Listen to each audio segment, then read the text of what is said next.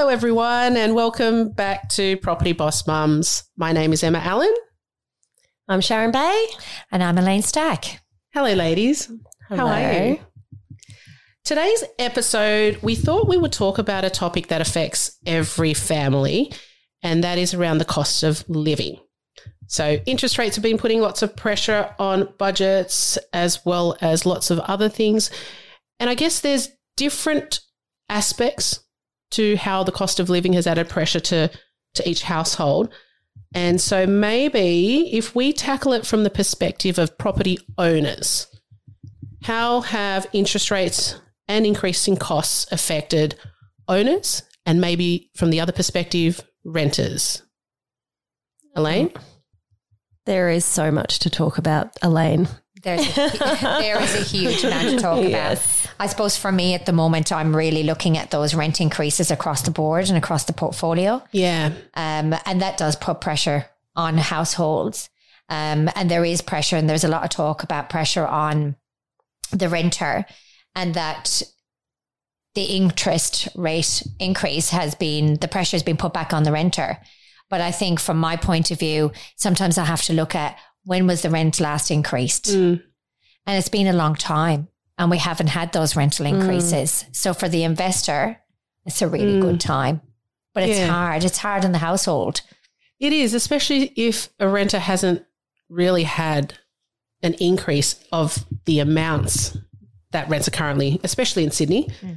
I did a presentation a few weeks ago and I asked if anyone had their rents increased, and all these hands went up, and I asked one gentleman by how much. He said 35%. Yeah, that's huge. That's massive. Yeah. It's a huge increase. Yeah. So I think from the property investing perspective, we've seen some households actually come back together, whereas during COVID, people were spreading out, having more space, and now we're seeing, those 2-bedroom units fill up with perhaps 2 couples again. Are you finding that? I'm not finding that people are coming back to share just yet. From my point of view, what I'm actually doing is the data that I'm pulling on rent increases, and we're looking at it mostly across the apartments anyway. There's large increases. So that bracket between, I think, 400 per week and 1,000 is where we're seeing the largest increase. Okay. But we're looking at the data and we're sharing that data with the tenant. I think that's really important because I think a lot of people don't know why they've received the increase. But if you give them the data, they can see, okay, if I start looking on the market currently, what's available to me? And lucky for me, I have some fantastic owners that are not looking for the maximum. Yes. They're looking at increasing, but a fair increase. Yeah. My job is to keep that happy medium because I want to increase the value of their investment. Yeah, absolutely. Because recently, again, asked in another seminar that we did last week, one of the questions was, are owners purposely passing on the interest rate rises to their tenants? And our response is you can't pass it on if the market's not going to accept it. So otherwise you're going to get vacancy. So I think there has to be a happy medium with the actual, the supply and demand balance. That's right. And you're seeing increases. I think we just had the 11th rate increase. Yeah. So how are they going to, pass that on? You can't have a rent increase 11 times during a year. Yes. So I think the other thing is tenants, they really had a lot of protection during COVID, and they, I know of lots of cases where people just stopped paying rent because, A, they couldn't afford to, but B, they just did it. Even if they could afford it, they just stopped paying rent. And so there was a lot of... I would have evicted those people, Sharon. No, I would not have, not during COVID. But they, and landlords just had to take that. What can you say? You can't, there was protection in place so that you couldn't evict the tenants. Even if they said, well, I've lost my job, I can't pay rent, what can you do? Yeah, exactly right. That's right. So, I think if people lost their jobs, then it was a different situation. But if, for me, when somebody came to me for a rent increase, straight away we had a rent reduction, increase in the brain, a rent reduction, I would run through the whole scenario with them. It wasn't a straight no, or it wasn't a straight yes. It was, can you supply this information to me so I can take it to the landlord? And it was really about open communication and ensuring tenants were protected. We did a lot of rent reductions, but the rent came right back up straight away once COVID was over. I think that's been missed. And a lot of people, the rents didn't go back up, and now they're jumping up. So instead of being, say they were reduced to 500 during COVID from 550, now they're going up to 600, and they're thinking, oh, what's going on? But they've had that rent reduction. That's right. So we have to look at that across the board. Every situation is an individual, because no tenant and no landlord is the same. And everybody has different needs. Yeah. And some people are under the pump with the interest rate. But I think it's about time as well that the rental market has had a big jump, because I haven't seen that in 20 years, this size of an increase up for rent increases. And it's great. It's great to see. Yeah. The reality is, if a landlord doesn't pay their mortgage to the bank, they will lose the property. So I guess there's the pressure at the renters. There's also pressure on the owners. It's just like, if you don't pay your rent, you have to leave. If you don't pay your mortgage, you're going to lose the property.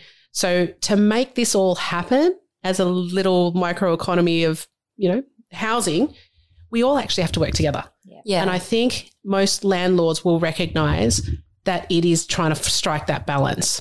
Yeah. Emma, that's a really good call, because the biggest part of my job is about communication. And if you're not communicating between your landlord and tenant, you're not going to get the results. I don't have tenants that are so far behind in their rent that they're going to be evicted, because it's open communication. Yeah. And if you communicate properly, then it all works out. Yeah. There is obviously a very difficult situation, especially with families, that the increase in the cost of living is taking its, taking its toll. But again, communication and making a decision on, what do I want to achieve over the next 5 years? Probably that brings us on to our next topic. Like, what do you want to achieve as an individual financially? And sometimes with the rent, it's time to downsize. So you might be in a 3-bedroom house. You only use the 2 bedrooms. Well, then let's look at downsizing to a 2-bedroom. I could talk about this all day. What's your next topic, Emma? Well, look, it's a tricky one. And just to wrap up on that note, there are different state legislations coming through to really stop exorbitant rental increases. So in Queensland, they're putting through that you can only increase it once. In 12 months. Once in 12 months. Yeah. The challenge is that's also not, it's in retrospect as well. So if a landlord was kind to a tenant and said, hey, we don't want to take your rent up by $200, we're going to stagger it, they're also unable to do that. But I believe in New South Wales, rental bidding is also being stopped. So that's going to help. Yeah, definitely. And I guess we came together to try and find solutions and to help people work their way, ideally, out of the rental market and into ownership. So what do you reckon, Sharon? What could be a pathway for people? I guess looking at what's that fancy new word, Sharon, that we talked about today is rentvesting. Right. Rentvesting. I don't know if people know what this term means, but it has, I think a few years ago, it became quite popular. And it's when, we had, I think it was actually 2 cycles ago when people started saying, oh, gosh, property is so unaffordable. How are we ever going to get into the property market? And people realize, you know what, if you're living in a great area, you've got your family, you've got your friends, you've got your community there, but you can't afford to buy in that area, why not just rent there and go and invest in property elsewhere? That way you're still on the property ladder. You've got an asset that's going to continue to grow in value. However, you don't need to give anything up in terms of where you live. Yeah. And I think a lot of young people are much happier to do it. I don't know if that's been your experience, Emma. Yeah, definitely. I think when they're squeezed out of the Sydney market and they start to think, okay, well, I've got a deposit. How do I utilise this? Rentvesting becomes a much easier amount for them to handle rather than committing to $1 million, $2 million mortgage here. Yeah. They're investing with, $600,000-$700,000 and getting value for money wherever that may be. Yeah, that's right. And one other thing I was going to say was with Rentvesting, you can put down as little as around 10% ideally to buy an investment property. You are going to pay lender's mortgage insurance because you don't have the full 20%, but the LMI, the lender's mortgage insurance, is deductible. Yeah. I mean, check that with your accountant. I'm not providing accounting advice, but it's all deductible. So even if you have a smaller deposit, you can still invest in properties. Again, if you can afford to, you might invest in a property down the road from you. But you have all those tax benefits. You have you don't have to have as much of a deposit. And I think that's a really great alternative for people. You've got the flexibility to move around as well. That's right. Yeah. We have some clients that are rentvestors. They're up to their third and fourth property, but they rent in the suburb that they want their kids to go to school in. So they're in an exclusive school zone, which would normally cost them, several million just to have a house there. Yeah. So they rent in that suburb, and they've built their portfolio outside it. So we definitely see it a lot. Oh, definitely. And I think with the young people that are thinking, will I invest in property? And they're living in, a really nice part of Sydney, could be anywhere in Sydney, but just say they're in the eastern suburbs and they've decided they're young, in their 20s, got a good career on the way, and they want to know what I'm going to do. And I love to see them rentvesting. Yeah. I think it's a great option. Yes. And especially when apartments in the eastern suburbs are very expensive, the North Shore, Inner West, all across Sydney, that it's very hard to invest in that area. And then the capital growth isn't there for them. Yep. I want to see those people, 20s, 30s, investing in good investment properties. Yep. Yeah. And we've got rentvestors that live on the northern beaches. Yes. Out in the burbs out west. And it's expensive in all parts of Sydney now. It really is. Yeah. So I think the key is that they can have the lifestyle and invest based on a budget and be really objective about it. And often that budget takes them across borders where they can potentially pick up a house for what ordinarily they would get as an old type of investment here. Yeah. I think if they're concerned then about their rent increasing over the period, you have my top tips. If you are renting, you're worried about the rent being increased over the next couple of years, is to write to your property manager and ask for that information to be shared with your landlord. Explain to them what you're actually doing. Explain to them that you're a long-term tenant. Hopefully you're paying your rent on time. You're maintaining the property well, and that will all stand to you.